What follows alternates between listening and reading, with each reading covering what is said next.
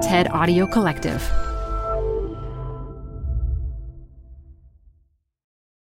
This episode is brought to you by Progressive. Most of you aren't just listening right now. You're driving, cleaning, and even exercising. But what if you could be saving money by switching to Progressive?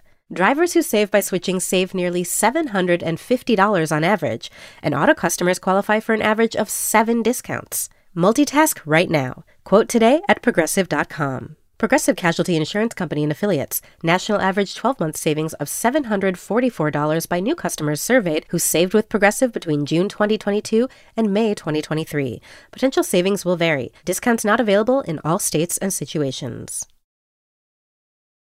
Hi, I'm Debbie Millman.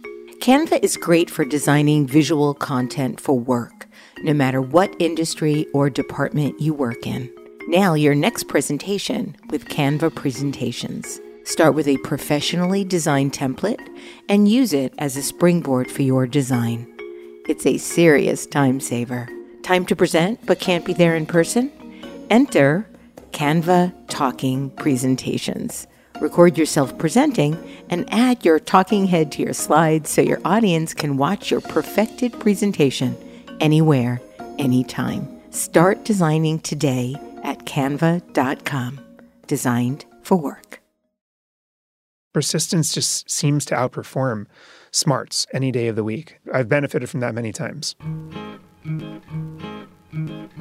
This is Design Matters with Debbie Millman from DesignObserver.com. For 14 years now, Debbie Millman has been talking with designers and other creative people about what they do, how they got to be who they are, and what they're thinking about and working on. On this episode, Scott Belsky talks about why creative conflict can lead to good decision-making. We actually would always be proud of the fact that we could go in a room and really duke it out. Here's Debbie. I'd like to thank 2 of the patrons that help make Design Matters possible. Is your team designing an app from scratch? Rethinking the look and feel of your brand? Maybe taking on something massive like transforming your brand's entire customer journey? Well, don't do it the old way, passing numberless one-off comps through endless emails. Instead, do it all in one place. Do it in Adobe XD, now for free with the new starter plan. Adobe XD combines the ability to both design, prototype, and share in a single solution. Its combination of creativity and productivity lets your teams eliminate bottlenecks and simplify workflows. They can now create an interactive prototype and then share it with teammates and reviewers in a single place. It keeps up with today's creative demands by letting your team work when and where they want across Windows, iOS, the web, and more. Adobe XD has helped big brands change the way they create and review prototypes at a large scale. So don't do it the old way. Use Adobe XD, the design platform for the future, available today for free. For more information, visit xd.adobe.com today. Wix.com puts the creative power of building dynamic websites back into the hands of designers. As anyone who has spent time in a WYSIWYG platform knows, what you see isn't necessarily always what you get. On the flip side, for some, it's far too easy to get lost in code and lose the forest for the trees. Wix.com allows you to find your own personal sweet spot and take control of your site with their drag-and-drop editor, hundreds of advanced design features such as Retina-ready image galleries, custom font sets, HD video and parallax scrolling effects, and even serverless, hassle-free coding for robust websites and applications. With Wix.com, you have total control of your web design like never before. So join Wix's brilliant community of designers, artists, and creatives at large around the world for free and ask yourself, what will you create today? In business and design, a good idea is necessary, but it's never enough. You have to have the skills, the tools, the support, and the grit to turn ideas into reality. Inevitably, things do not go according to plan, and this is when many good ideas founder. Scott Belsky thinks he can help. His new book is called The Messy Middle: Finding Your Way Through the Hardest and Most Crucial Part of Any Bold Venture. And Scott Belsky knows from whence he speaks. He co-created Behance, the online portfolio platform. When Behance was acquired by Adobe, he became Adobe's vice president of products, mobile, and community. He left Adobe in 2016 to join the investment firm Benchmark, but is now back as the company's chief product officer and executive vice president. He's here today to talk about his life, his book, and his career. Scott Belsky, welcome to Design Matters. Well, thank you, Debbie. Scott, is it true that above your desk you have a sign that reads, "What if the hokey pokey is really what it's all about"? That is true. So give us some backstory. What if the hokey pokey is really what it's all about? That would be quite an interesting realization. conundrum. But sometimes you do have to, as serious as moments get, when you start to add so much drama to every moment and every decision. And it is helpful sometimes to look up at that sign and be like, oh. It keeps in perspective. It does. I saw another one on Suki Novogratz's Instagram feed. She has one that says, "Surely not everybody was kung fu fighting." I love it. Scott, your dad was an orthopedic surgeon. Your mother was an educator. And in reading your new book, I learned that your grandfather, Stanley Kaplan, who was the son of an immigrant plumber, got rejected from medical school because there was a quota for how many Jewish students could enroll. So instead, he became a tutor. Over time, his business evolved into the massive Kaplan Test Prep Education Company, which he nurtured throughout his life and eventually sold to the Washington Post. Would it be true to say that his penchant for founding his own enterprise found its way into your blood? Well, there's definitely a lot about my grandfather that I looked up to and a lot that I learned from him on things that I wanted to emulate and not emulate as well. Like what? He was his business. And in the end of the book, I talk about this notion of you are not your work, and trying to sever the connection between the work you do. And it's a tough realization for someone who is creative because, of course, their work is an extension of who they are. And yet it can't be because, first of all, it will someday no longer be yours. It will be out in the world. And also, if you keep focusing on it and defining yourself by it, you can't do something new. He actually sold his business when it was relatively small to the Washington Post company, and then it became kind of the Kaplan we know today. And I think he struggled after the loss of that company. Yeah, I read that he was quite depressed. He became depressed, and it became something that I really thought about when I was selling Behance to Adobe after a 7+ year journey where I was so identified with the company. I went through a similar question of how do I make sure this isn't me?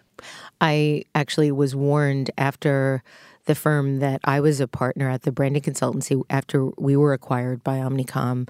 I was told by my former partner at another company to wean myself out, not to just go cold turkey, because that sudden change in identity would be really difficult to manage. I weaned for 3 years. Yeah, well, I did as well. I was at Adobe for 3 years before I left the first time. That's probably not weaning so much as procrastinating, but for me, in any case. If it felt right, it worked. Yes. You stated that your interest in making can be traced back to your childhood. What kinds of things were you making back then, and why? Yeah, we're starting off heavy here, but let's go. Yes, we are. No, I had a area in the basement that I called Scott's Creativity Area. I love that. Did it have a logo? It had a logo. Oh, of course it did. We had a children's museum in Boston at the time that had a place called the Recycle Shop, where you would go and pay $5 for a big grocery bag that you could fill up with anything you wanted from all of these big barrels of excess pieces from all these factories outside of Boston. And so you'd have little kind of rubber, circles, and you'd have they once had these extra pieces from a Monopoly set because the company made these pieces. How fabulous. It was awesome. And you could just take as many as you wanted. And so I would recreate this sort of zone of different buckets of things in my creativity area that I would play with. I also think I spent a lot of time alone down in this basement. Yeah, I read that you had a sense of being isolated or wanting to feel isolated. I did. And why? I've always been an introvert. And also, I have two sisters. My middle sister was born with disabilities, and she is a few years younger than I.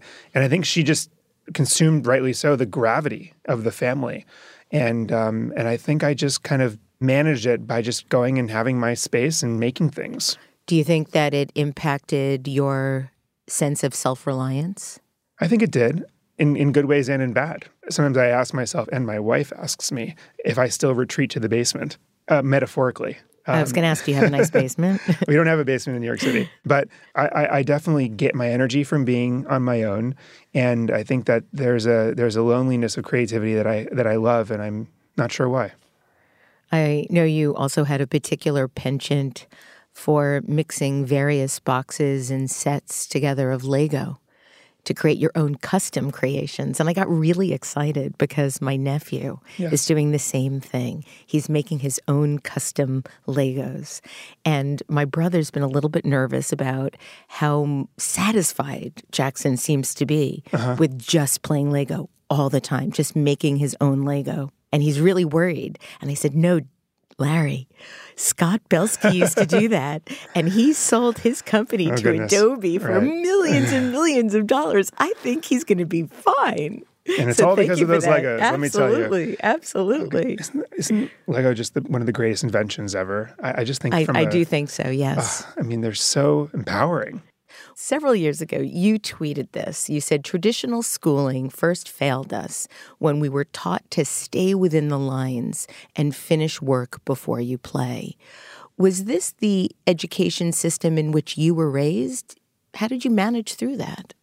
Well, I was very much influenced by what I learned in the first few years of Behance and the team that I built and how antithetical, some of the decisions that we made were important. For example, I had no business running a technology company. I wasn't an engineer by background. I hired Matthias, who became my co-founder, who was a typographer by background and was only focused on graphic design, had never designed a website. And we hired our first engineer named Dave, who sort of built little websites in his dorm room to help pay for college, but had never built a database-driven, scalable technology ecosystem, and none of us really knew what we were doing.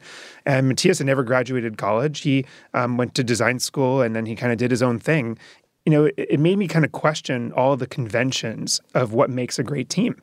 Everyone's looking for what schools people went to and what experience they have. And here we built a team that shared a tremendous amount of initiative that overcompensated for our lack of experience, but actually ended up serving us. And we actually hired many other people who didn't graduate a traditional college, ended up being some of the greatest performers of our team. So we actually stopped even looking at that part of the resume.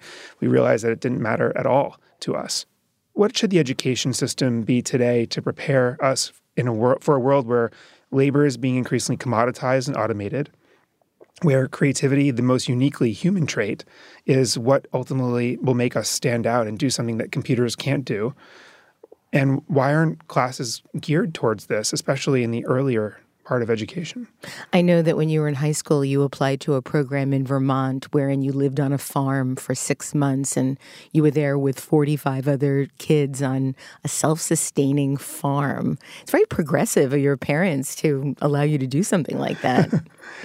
Yeah, my parents would support these whims and interests that I had. And they never questioned, is this smart or will this help or hurt you for college? They just kind of went with my interests. And that was an example. This was a great experience for me. It was 45 students on a farm. And actually, the lessons I took from that were less about farming, and they were more about a interdependent community and how we made decisions and what it meant if someone didn't collect the eggs in the morning, we just didn't have bread, and understanding why that was. And that fostered a sense of what it means to be in a community and to build a culture, and that influenced the way I ran a company, I believe, as well.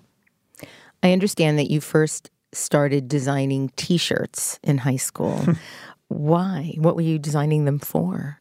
I always had the entrepreneurial bug, and I also always liked making things. And I remember with my Apple IIgs, there was a program called Ultra Paint. I don't know who made it, but it was one of my first kind of painting programs. And then eventually it was Photoshop when I was in my early teens. What version? I can't imagine that I actually paid for it, I must admit.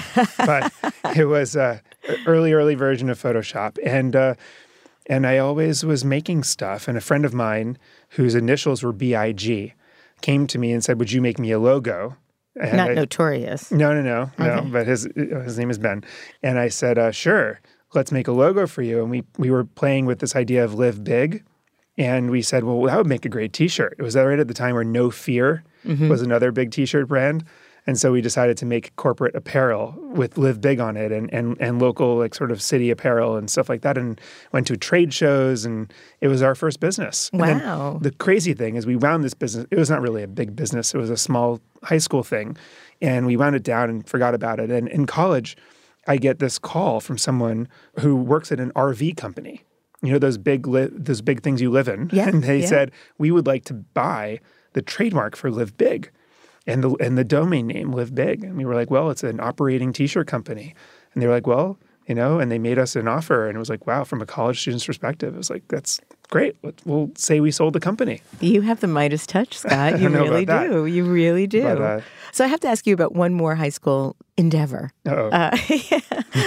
Talk about that prank in which you and your friends filled thousands of tiny Dixie cups with water and arranged them all precariously around a switchboard. Can this possibly be true? This was in no books. Now I'm like amazed by your level of research, Debbie. But this was a high school prank that I gathered a group of people to help me execute. And we Surprised you didn't get kicked out. It was beautiful. It was actually around April Fool's. What was it for? What we did is we were seniors, so what is anything for? But it was April Fool's, and we got thousands of Dixie cups, and we put two in each because the water would seep through. We figured out in our experiment before we actually did this, and then we took the switchboard phone, we put it in, and we circled it with all these Dixie cups filled to the brim with water, and then we used food coloring to put in April Fool's Class of '98. And if you could take a picture from the balcony, it was just an amazing array. And the school loved it. And we didn't get in trouble. I think Sackmeister and Walsh did something like that for Adobe, if I remember correctly. There was this aerial shot with coffee cups, in any case. That's awesome. In 2002, you got your bachelor's science degree in economics, entrepreneurship, and design and environmental analysis from Cornell University. What were you planning on doing professionally? Right. The truth is, it's really a general studies. I think I graduated officially with a general studies major, which is what they give you when you do so many different things. They don't know which school to give you a degree in or which major. And so that's what happened there. I entered with an interest in science of Earth systems. And after the mountain school experience, I actually did an internship at the Biosphere 2 Center in Oracle, Arizona, where you kind of do field research in this big biodome. And I got really interested in how systems work and how one little thing can throw off an entire system's piece, if you will. I entered and started to take a lot of these classes in engineering and in meteorology and Earth systems, and realized that I was missing kind of the business side of it, like how pollution permits are traded, and I got interested in the environmental economics side of it. So I kind of twisted towards the environmental economics side, and then I took a fateful class my sophomore year under a professor named Sheila Denko in the design and environmental analysis major, and it was about design. It was like a very entry-level course of design, and fell in love with the curriculum as I learned more about it, and then took some graduate-level courses towards the end of my time at Cornell. For your thesis, you redesigned a resume for creative people in response to recruiters asking students to submit a simple, boring, one-page Word document showcasing their skills. What motivated you to do that? I always felt that the academic transcript and the scores didn't represent at least my talents. And I assume that was true for many others as well. And it was around the time where the internet was being used for many different things. And I figured, well, why is a resume a black and white paper document? Now, obviously a creative and someone from a school like SVA has a portfolio, but still it's sort of silly that we're representing these rich experiences with words. And so the idea of what I called the Resu B was and this came before Behance. I was going to say Resu Resu Behance. I don't know. But the Resu B was intended to graphically and interactively express kind of what you're capable of and what your experiences involved. And I understand that you took that resume and used it to apply to business school, but they wanted you to have practical experience first, and you got turned down. So you then went to work and became an associate at Goldman Sachs. You spent 4 years there, 2 in European markets and 2 in the Pine Street Leadership Development Initiative, yes, which you helped grow. Did you feel at home in corporate America? You don't seem like a real Goldman Sachs kind of guy to me. Well, listen, a year into it, I said, I shouldn't be here. But you stayed 3 more. Well, so I went to my manager at the time, and I said to her, I want to leave. And she said, well, if you could have one job here, what would it be?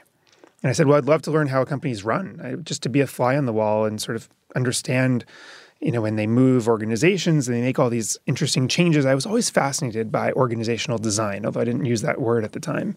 And then she suggested at an interview under a man who had just been hired from Crotonville at GE. Crotonville was GE's Leadership Development Institute. And this guy named Steve Kerr was hired to be the chief learning officer and was building a small team in the executive office. And they needed an analyst. And so I went and interviewed there. And I had the most amazing experience working in this team for about 3 years of executive coaches, of learning professionals, and of people who had been in the business and who are now more interested in building kind of culture and succession planning and developing the future leaders. It was a fascinating experience of leadership development. And I took so much from that and for everything else that I ever did going forward. At Goldman Sachs, I understand you also began to utilize some of your design skills and first realized, I guess, that design's potential in corporate America was really undervalued. Yeah. Can you talk a little bit about that? Sure. Well, I remember being in my group requesting Adobe Illustrator, and they were like, what? That's not typical of someone in the Goldman Sachs group to request. And I got pushed back, but I got it. And the reason I got it is because I was tasked on this project that Hank Paulson, the CEO at the time, was working on. And he called it his leadership compass. And he had made like a sketch of the questions he wanted leaders to ask themselves when they were making decisions. And it was made as a compass. And I thought it would be a shame for this to be, again, a Microsoft Word document that represented this interesting thing he thought of. And so I took Illustrator and I designed, this compass that he ended up using with every partner in the firm in these sort of sessions to train decision-making. And it was one of those examples of design in some ways. I always saw it as like the cheat, because you could make a 2-page document and you could make a long, convoluted discussion, or you could just kind of show rather than tell what this meant. And to me, like, design was almost like a cheat for getting something done better. You stated that for a company and an industry that had no value for design and organization, you found design to be the solution to many of the problems that they were facing. Yes. Did they realize that too? It's funny. I mean, I don't think a lot of people see, that I guess they say great design is invisible, and maybe that's why, but I don't think anyone would have seen it as design solving a problem. I think they would have seen it as, he reformatted it, or, he, took this out and just made it simpler. Even the first job that I despised having at Goldman in a more traditional finance function, one of my jobs was to prepare the morning packets for everyone of the information that they would have to digest. And I had a lot of fun kind of creatively designing it, what would go where and whatever. And quick fast forward, I remember years later, after my first book, I was asked by the CIA to come in and do this lecture. The CIA, the Central Intelligence Agency. And I didn't really know what group I was going to talk to. They wanted me to talk about my book, I thought. And so they don't even let you bring in a computer, of course. So I had to send my, PDF in advance, and they had to scan it or whatever. But I go in and I realized that the team I was asked to speak with is the team that merchandises the information to people on the field. And what they realize is they have so much information that they want people to pay attention to. But if they don't use design practices, no one's going to look at it. It was almost like they were realizing, maybe newspapers are onto something, and they wanted to hire someone. 150 years later. Right. No, it was funny, though. They didn't see it that way. While working in the corporate world, you had a realization that the creative world was one of the most disorganized communities on the planet. Yes.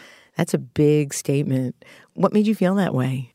Well, this was the frustration that inspired Behance. And because I had a lot of friends who were either designers or architects or people who had decided to become photographers, and most of them as freelancers or working in agencies, I found them to be perpetually frustrating when they were navigating their careers, always at the mercy of circumstance, never getting credit for the work that they were doing, always kind of going, almost shoot by shoot, putting food on the table type of behavior. And I found these people to be so talented. And I just, it was frustrating to me. They would spend time on their online portfolio sometimes. It was usually always out of date and no one would find it. If you type in photographer in New York, you're not going to find my friends' photography websites. And so it didn't make sense to me. I figured these are the people that make life interesting. These are the people that compel us to take action on things around us. These are the people that move us.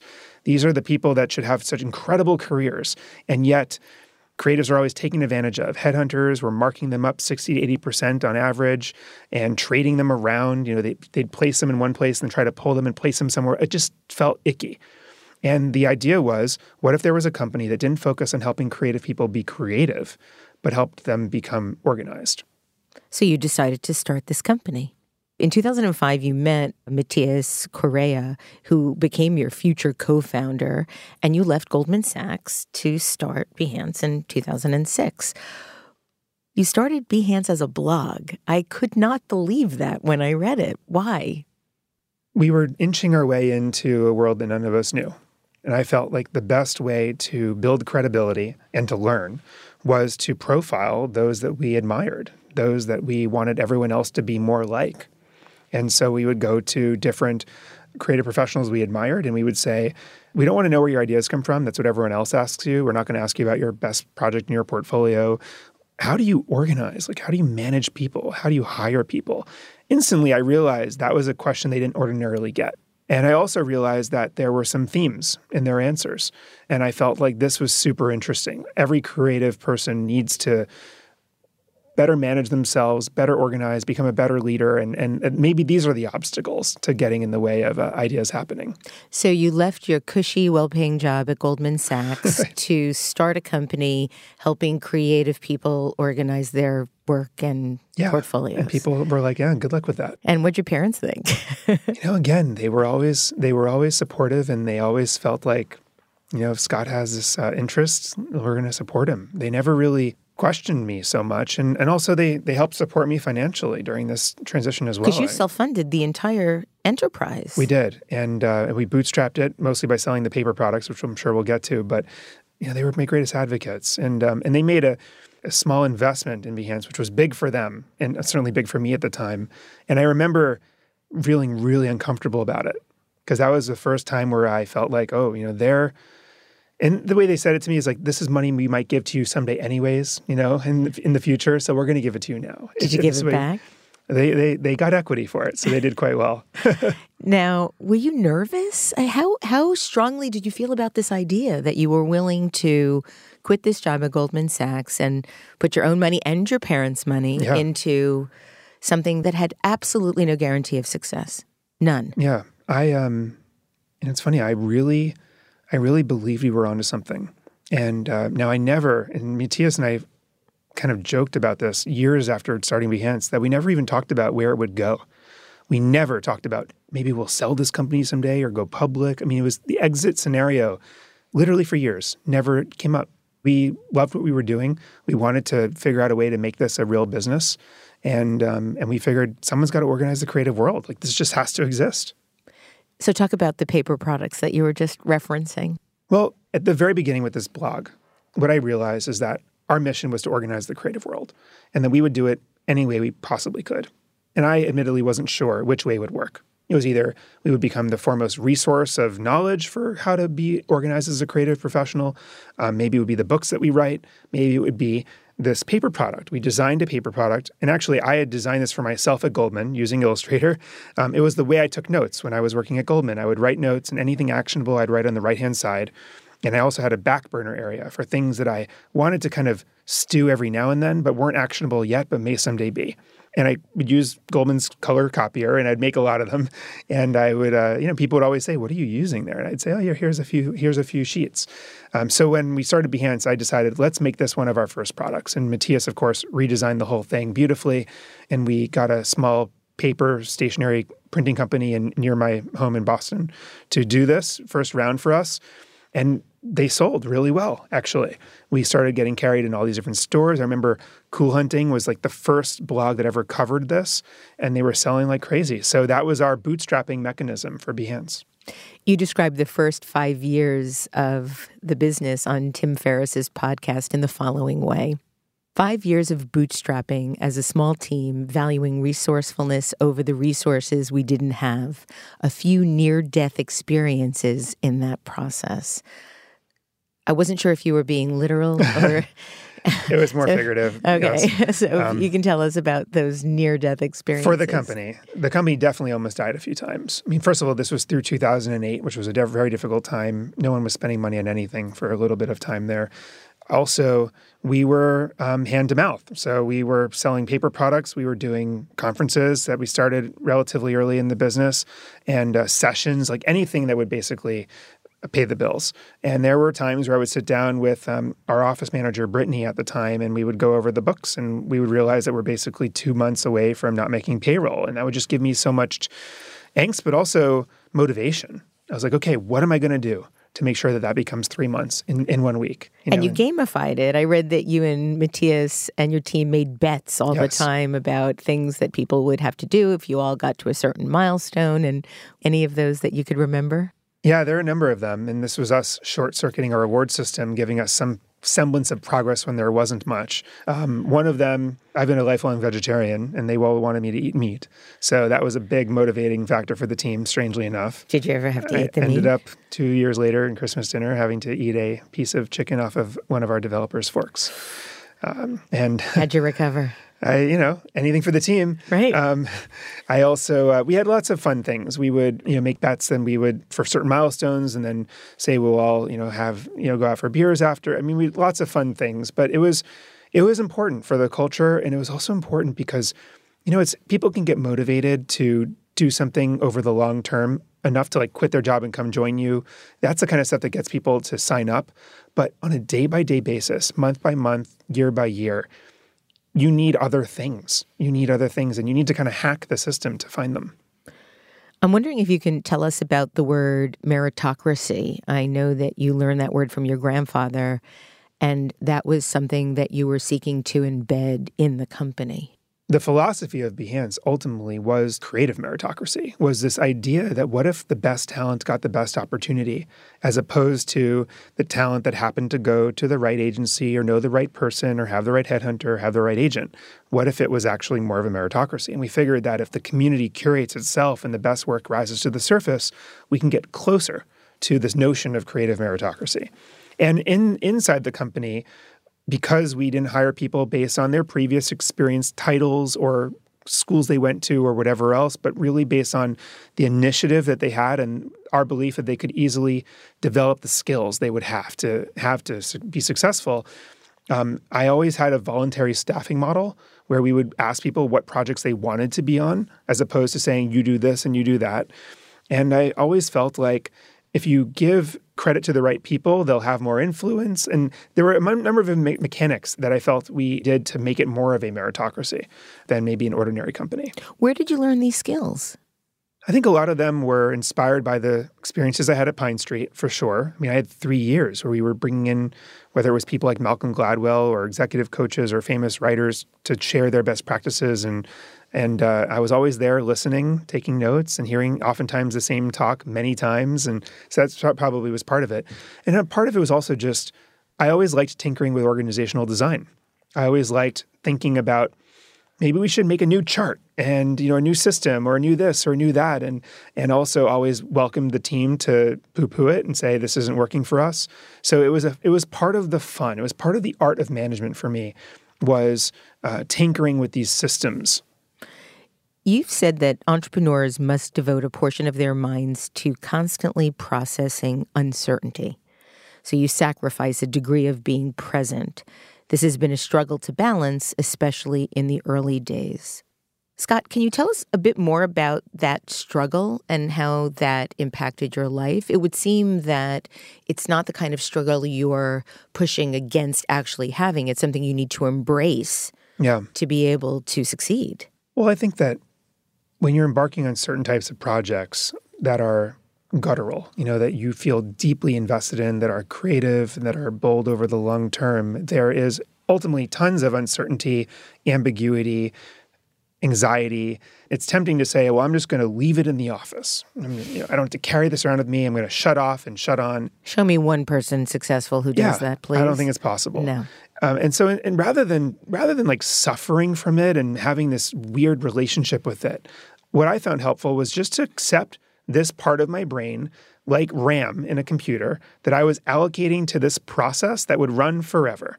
And it was just chronicling through, like, how is this world changing? What should we be doing? What are the unknown unknowns? Like this back of my head part.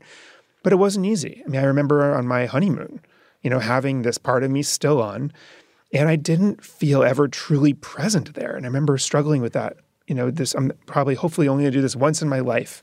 Why is that part of me still kind of churning? And it is part of the price, I believe, that you pay for embarking on a journey like this. And I don't think it's reasonable to say that one can just turn it off because it's like a child. You're responsible for a child. It's always going to be on your mind. It's interesting in using a sort of child framework. Yeah. People don't think about a work-life balance when it comes to having to take care of their children. It's something you just have to do all the time. Right. And a lot of people ask me about work-life balance. How do I manage that? And I don't know what that is because if you really love what you're doing and you're really committed to it, it's just part of your overall life. Now, I could be absolutely delusional, and I've been asking myself a question that Jocelyn Glei talks about, who are you without the doing? Right. And I'm not entirely sure. But it is hard to delineate between what you consider work and what you consider life. And I think more recently I've started to believe that, for me at least, happiness is about feeling fully utilized. And being utilized requires both professional and personal aspects of my life to be active. I want to feel utilized in relationships. I want to feel in the sense that I'm engaging in them. I want to feel utilized at work and with my skills, and I actually, when I took the deviation to become a full-time venture capitalist, I actually felt like part of me died. There was an atrophy. I felt like I had hung up my spurs a little too soon, and I struggled with that. And that was in the years after the acquisition. We'll get to that. Yeah, okay. It's worth noting that in the same year that you launched Behance, you went to Harvard Business School. And you went to study with Teresa Amabile and worked towards your MBA. What possessed you to do both at the same time? Well, I think and get married, I guess, too. It was those were tough years. Back to like the near company death experiences, like I felt overwhelmed, and I was on. I started taking this anti-nausea medication, and I wasn't sure why I was always nauseated. I was like, "Do I have celiac disease? Like, what is this?" And it was probably just the fact that I was, I'd signed up for way too much too quickly at the same time, kind of a theme for me. But business school, to some extent, was a hedge.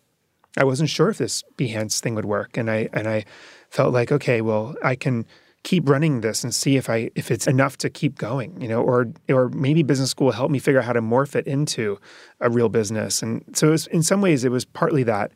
But then about a year into it, I went to my team, which was now Matthias, Dave, and Chris, who joined our engineering team.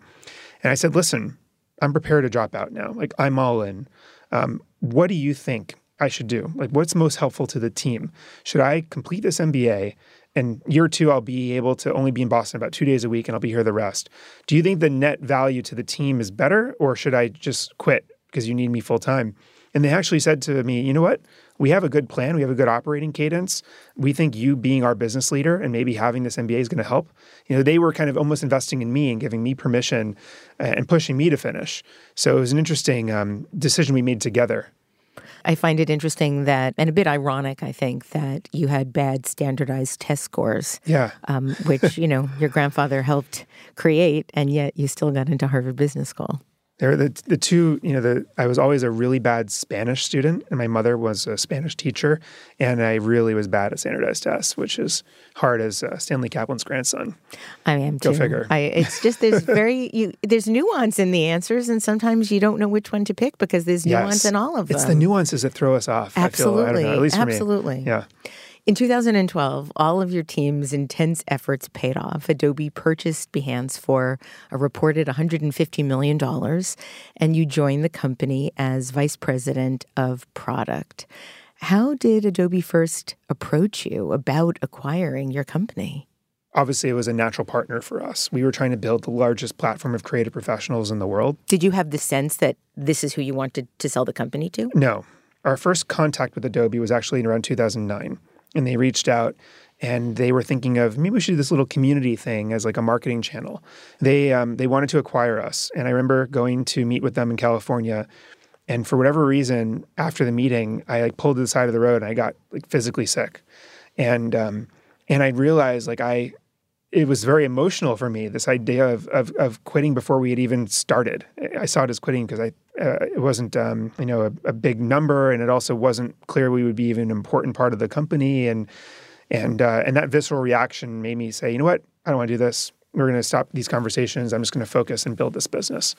And then a couple of years later, there was a partnership opportunity on the table that got interesting for both parties. And I was very willing to, have Adobe pay us for something and have a partnership. And then that fizzled. And then yet again, it happened another year later. And then it became clear that we would become so important to the company that they weren't willing to do it as a partnership. And so that fizzled. And then finally, Adobe made this very historic decision to turn their business from a software business into a services business, which meant that suddenly, instead of buying Adobe Creative Suite and Adobe not really worrying about how much you were actually using the products, suddenly they needed to know that you were using it on a month-by-month basis because they wanted to retain you as a customer, as a subscription business. And I think that was a very healthy move for the company because suddenly the ongoing service to the customer became a priority. And I think the company realized we need to build a community. We need to get to know our customers and what tools they're using and why, and build that level of engagement. And so suddenly Behance became a core part of the strategy. And I really, really resonated with the management team in their vision for what we could do. And for me, the three factors for the acquisition were: is it a great return for the team and for investors from a financial perspective? Is it great for the customers, meaning where we want to go in our roadmap? Will this help us as opposed to hurt us? And will it allow us to continue to do what we're doing as a team? Because none of us wanted to stop. And those three boxes were checked. You've said that entrepreneurship is about identifying edges that will someday become the center and building and leading teams over the long haul to turn such a vision into a reality despite the odds. What is the key to identifying those edges? The key to identifying those edges are people that think differently than you. In one word, diversity. You're sitting with a group of people, and imagine that most of them you went to similar schools and you have similar backgrounds and whatever else, and you're thinking about where your product should go. It's likely that everyone's going to think something in a similar, design space of possibility. And then if you have a few people who have just a different upbringing, speak different languages, have a different background, they might say things that at first seem unreasonable to the rest of the group. Because they're like, what? Didn't think of that. But if you have a lot of mutual respect and value for what this could mean for the product, then what you start to do is sort of socialize the edges of this unreasonable idea. And suddenly the team's like, well, wait a second. Maybe that's the future. Maybe that's the edge that will someday become the center. And so I like to say that innovation and entrepreneurship happens at the edge of reason because it is finding something that is unreasonable to most, otherwise it would have been done. And it's becoming more familiar with it in some strange way and then doubling down. In a Reddit Ask Me Anything, you were asked what would stop someone from entering the space you are operating in and doing the same thing. And I loved your response. You said, it matters not what you do, but how you do it. In almost all cases, the stuff we use and love every day existed previously, but in a less superior form. And of course, the novelty of any idea is short-lived. Only the execution endures. When you were able to create this partnership and have this acquisition with Adobe, did you worry that the quality of the product would in any way suffer? Well, we certainly worried about it before we joined the company. And during that acquisition process, my job was to make sure that we were set up to succeed. Part of that was making some agreements with the person who I reported to at the time. Also agreeing to take on more responsibility as a leader in the company was a key part of it, because I was inserting myself as opposed to isolating us and catching people when they would say us and them and us. It's like, no, it's we. And there was a lot of that in the first year. So in order to successfully integrate, you have to have shared objectives and you have to have a shared vision. But there was never a moment in that acquisition where they deviated. Really, people talk about unicorns in the tech world as the true unicorn to me is a company and is an acquisition that goes swimmingly. It usually doesn't. And in this case, all of our leaders, a lot of them actually are still there today, 10 years plus later. It's incredible. And many of them have escalated to different roles in the company. Did you suffer from that depression that your grandfather had? The hardest part for me was when I left Adobe after my 3 years there. Why did you decide to do that? I know you went to work for a venture capital firm, but what made you decide to go? I think I took for granted the fact that everything I had done in my career always was the right thing for me. And so I was at a point 3 years in where everyone was telling me, you should be an investor. I had done some investments as seed investments in friends' companies that I was a product and design advisor for, like Pinterest, that had become successful companies. And then there was this thought of, well, maybe I should be an investor. If everyone's telling me this is what I should be, that's what I should be. And I learned one of those painful lessons that just because everyone says you should do something, it doesn't mean they know you better than you know you. And I figured, okay, well, I am meant to move on, in part because I didn't want to be too defined by what I had done. I figured it would be healthy to move on. And so I did. And it was hard. I remember kind of being cut off of my @behance.com email address and being like, oh my goodness, like this was me. I can't imagine this is no longer my email. But you left the VC firm after 7 months, and in late 2017, after 2 years away, you rejoined Adobe as Chief Product Officer and Executive Vice President of the Creative Cloud. So the design world was elated to see you back. What was at the heart of your return? What gave you the sense that it was the right thing to do? Yeah, well, it's funny because I became fascinated over my 3 years at Adobe with making tools for creative people, making creative tools, and also the possibilities of creativity becoming more collaborative. For so long, it had been an isolated discipline. You basically sat in front of a computer screen on your own, and the thought of two people being in the same document was crazy, and most designers would say that's the worst idea ever. However, I was starting to see evidence of different intersections or different fields intersecting to make great things. I started to see experienced designers using animation products. I started to see other stakeholders in the company becoming key parts of the design process other than designers. And I started to think, gosh, this is an opportunity for a service like Creative Cloud to really get right. I also felt like Adobe was the right company to figure it out. And I felt like I was the right candidate or a good candidate to help crack it. So I had kept in touch with Shantanu, who's our CEO, and we had a few dinners and discussions. And he would always say, if you're ever interested, and I was always thinking in my head, there's no way I'm going to come back. I already detached myself. I already cut the cord. But it became more interesting after I had that experience being an investor, feeling like some part of me was not being utilized anymore and that I wasn't happy. And I realized what it was I wasn't building teams anymore. I wasn't building products anymore.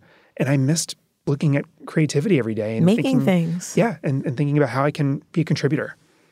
I think I'm happiest when I'm making things. It could be anything. It could be in bed, it could be a meal, it could be a podcast, a lesson plan, but that making it's as simple as that. And how did I not know that about myself until I stopped doing it? I don't know. I guess that's when you learn. Yeah. I want to talk a little bit about your design philosophies. You've said that for you, how you define design is always changing. Mm-hmm. So what is it for you right now? What is design? It's one of those questions that I feel, is always hard to define because it's always about context to me. But, a big part of design to me these days is about helping drive alignment. In my current role, I'll start there. A big part of my job is to get big, different organizations of people with different objectives aligned around a vision. And I find, that notion of a mock-up is worth 1,000 meetings. I mean, it's really true. You get people in and you start to debate what a product should be and how and what the problem is for the customer, whatever else. But if you just start to show first of all, show the friction and then show the solution, everyone just maps to it quickly. And suddenly people align. Now, the beauty of alignment is that it's an alternative to process. In big companies, the reason we hate big companies is because they throw process at every problem they have. But sometimes instead of throwing more process at a problem, if you just use design to get people more aligned, you don't even need process. And that's when people become, more efficient and better work gets done. I have a real issue with the whole notion of a process because it makes things very systematic, and I don't think creativity is like that. I wish that there was a way we could just go through A and then B and then C and then woohoo, we get to Z, and it's amazing every time. It doesn't work that way. I can't answer the question, what kind of process do I have? And that's the competitive advantage of startups. You have a group of people sitting around a table. Everyone knows what you want to achieve. Everyone's working hard. Everyone is therefore able to ambiently prioritize. And there is very little process. And as a result, they can switch it up as they go and get to a great solution. Your first book, Making Ideas Happen, Overcoming the Obstacles Between Vision and Reality. The book you penned in coffee shops by night and released in 2010. It's been described as a reality check that execution is essential to ideation. But what I really loved about it is that it profiles a wide array of people that are approaching things in entirely different ways. So it's not a systematic guidebook like you do this and this. It's showing the myriad ways we create and make. I read that it began as research you were conducting in business school. Is that correct? Yeah.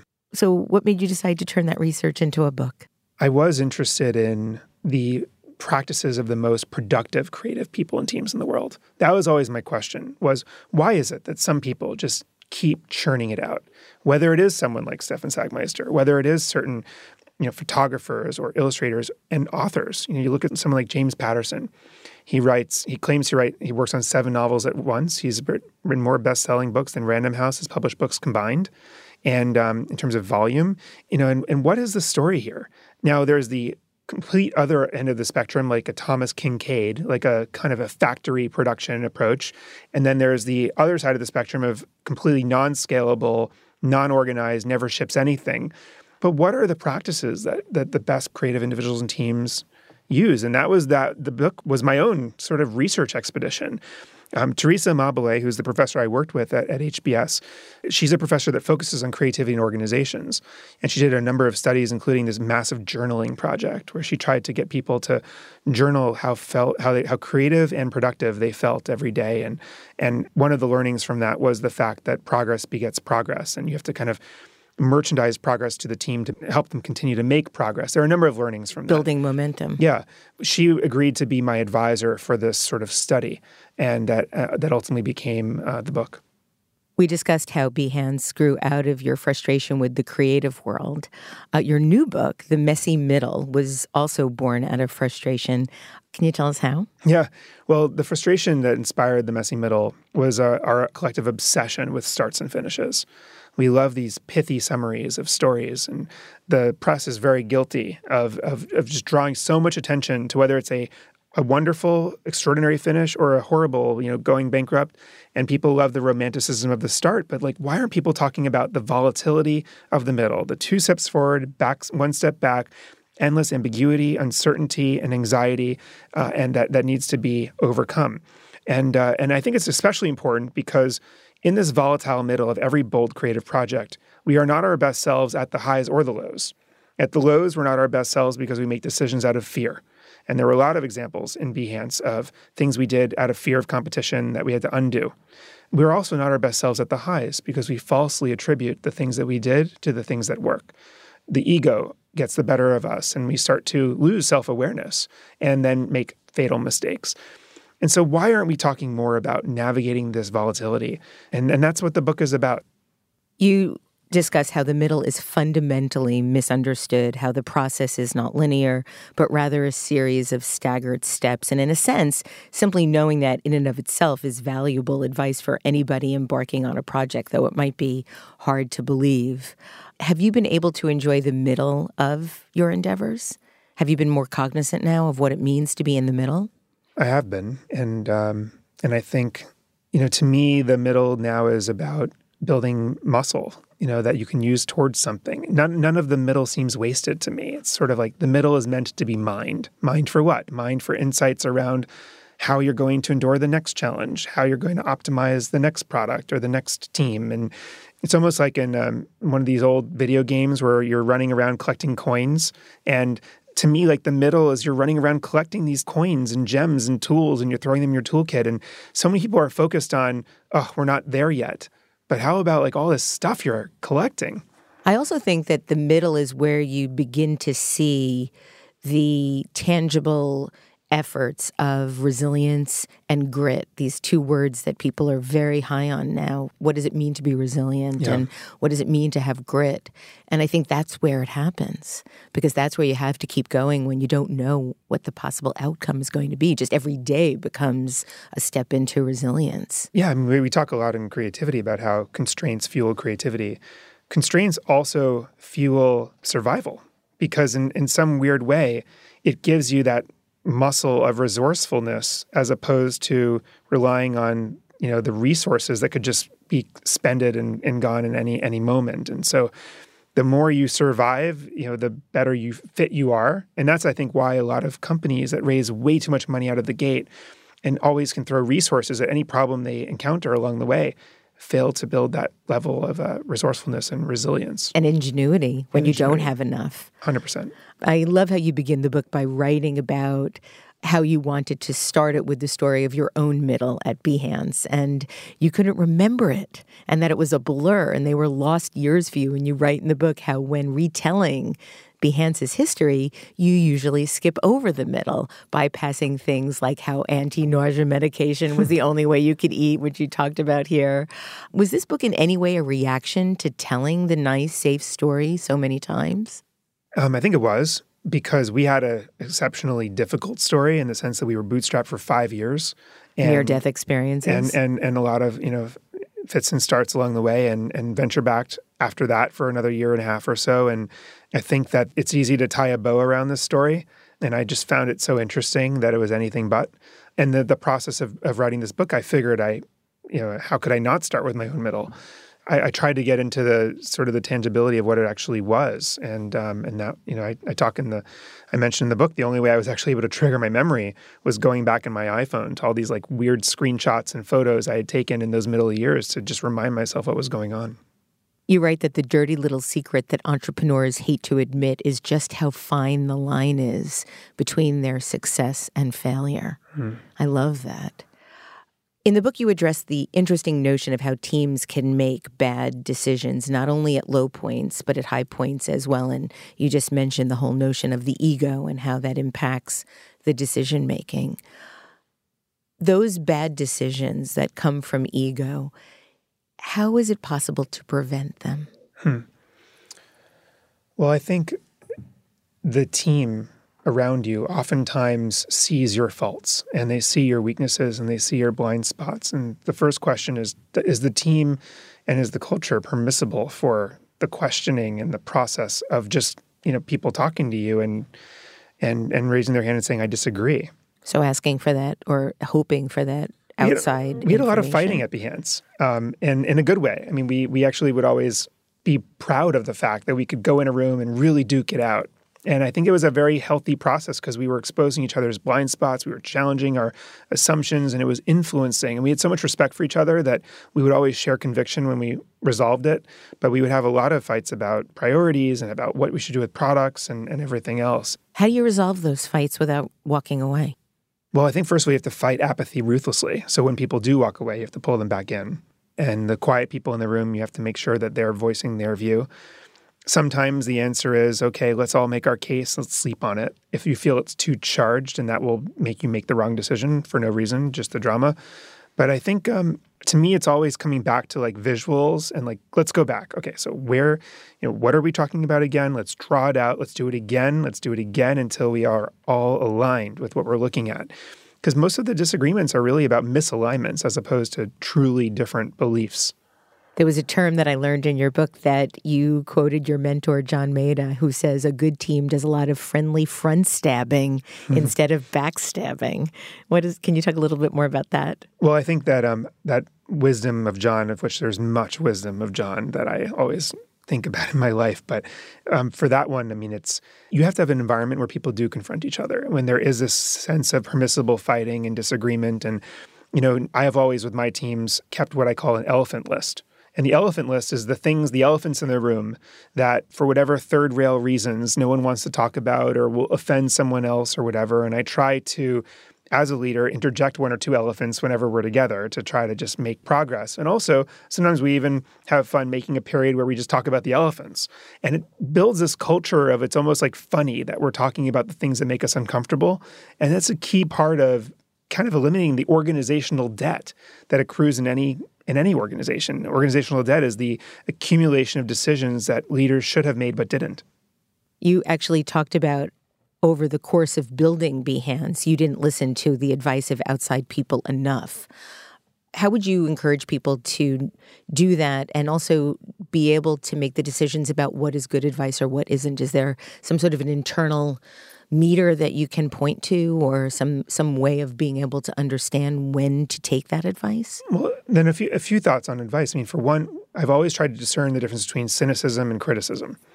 And how do you see them as different? I mean, the cynics, it's like, you're not helping me. And I really just discard it. People are just like, well, that will never work. It's like, the hell with you. But the critics, I love people who look at what I'm doing and say, you're missing this, you're missing that, this is off. I was going through the product, and of course now in my role at Adobe, all of my friends are always inundating me with what Lightroom is doing wrong and what Photoshop is doing wrong. And that must be fun. I love it. I mean, it is. Okay. It's helpful. It is. It's sometimes I don't feel it's scalable for me, but it's helpful. But I also think that it's important to have and to be able to manage and reconcile two opposite pieces of advice. In fact, I would even say that it's dangerous to get one piece of advice without trying to get the opposite so you can sit with it and figure out what your intuition is. You believe that hard work is the single greatest competitive advantage in anything, even more than talent? I actually think that hard work is more important than talent because I think that you can work around failures, right? You can if you figure something out. If it takes you a few tries that someone else, who's smarter than you would figure out once, if you are persistent, persistence just seems to outperform smarts any day of the week. And, I've benefited from that many times. How are you able to imbue that in others? It seems as if, especially young people, really want that insta-fame now, where they want it to happen very quickly. And I've found that it's not just working hard. It tends to be working hard for over a long period of time.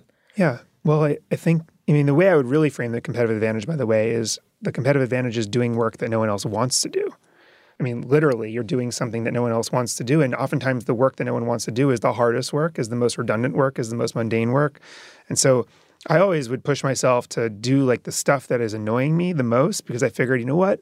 This is the stuff that no one else wants to do. The competitive side of me. What would be an example of that? Like sending one more sales, email or something like that, or doing one more read through of this talk because I'm so freaking tired of it, and no one would do this again. I'm going to do it one more time.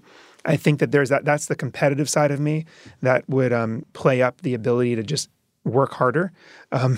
But listen, I'm not saying I am a workaholic. I try to really spend my time and energy wisely, but I think it's important to think about like how you're going to outperform.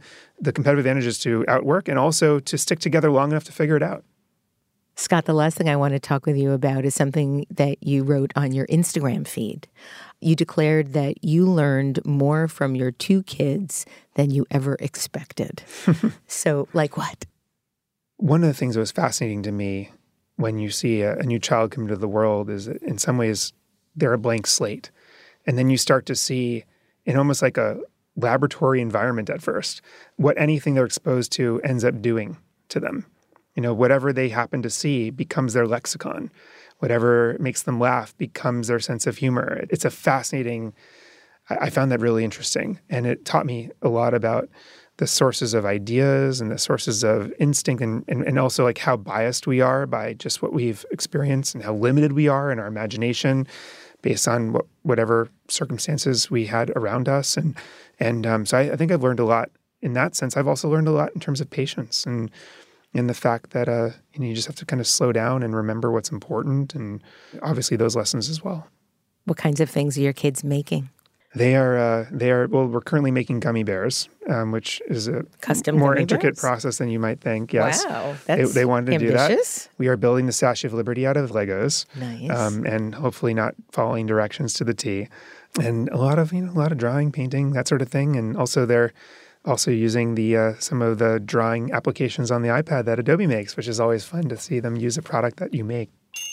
Scott Belsky, thank you so much for making the world a better place for creative people. And thank you for joining me today on Design Matters. Likewise, and thanks for having me. It's an honor. Scott Belsky's new book is The Messy Middle, Finding Your Way Through the Hardest and Most Crucial Part of Any Bold Venture. You can find out more about Scott on his website at scottbelsky.com, and you can find him on Instagram at Scott Belsky.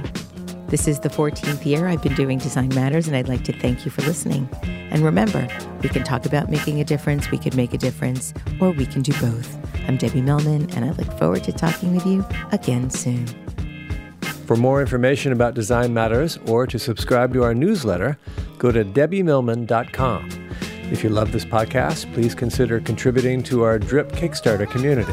Members get early access to the podcast, transcripts of every interview, invitations to live interviews, Q&A sessions with guests, and a brand new annual magazine. You can learn more about this at d.rip/Debbie/Millman. That's d.rip/Debbie-Millman. And if you really like this podcast, please write a review in the iTunes Store and link to the podcast on social media. Design Matters is produced by Curtis Fox Productions. The show is published exclusively by DesignObserver.com and recorded at the School of Visual Arts Masters in Branding program in New York City. The editor-in-chief of Design Matters Media is Zachary Pettit, and the art director is Emily Weiland. Generous support for Design Matters Media is provided by Adobe XD and Wix.com.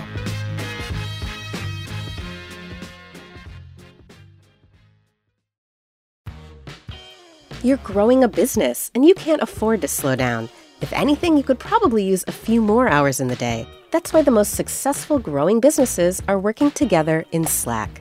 Slack is where work happens, with all your people, data, and information in one AI-powered place. Start a call instantly in huddles and ditch cumbersome calendar invites. Or build an automation with Workflow Builder to take routine tasks off your plate, no coding required. Grow your business in Slack. Visit slack.com to get started.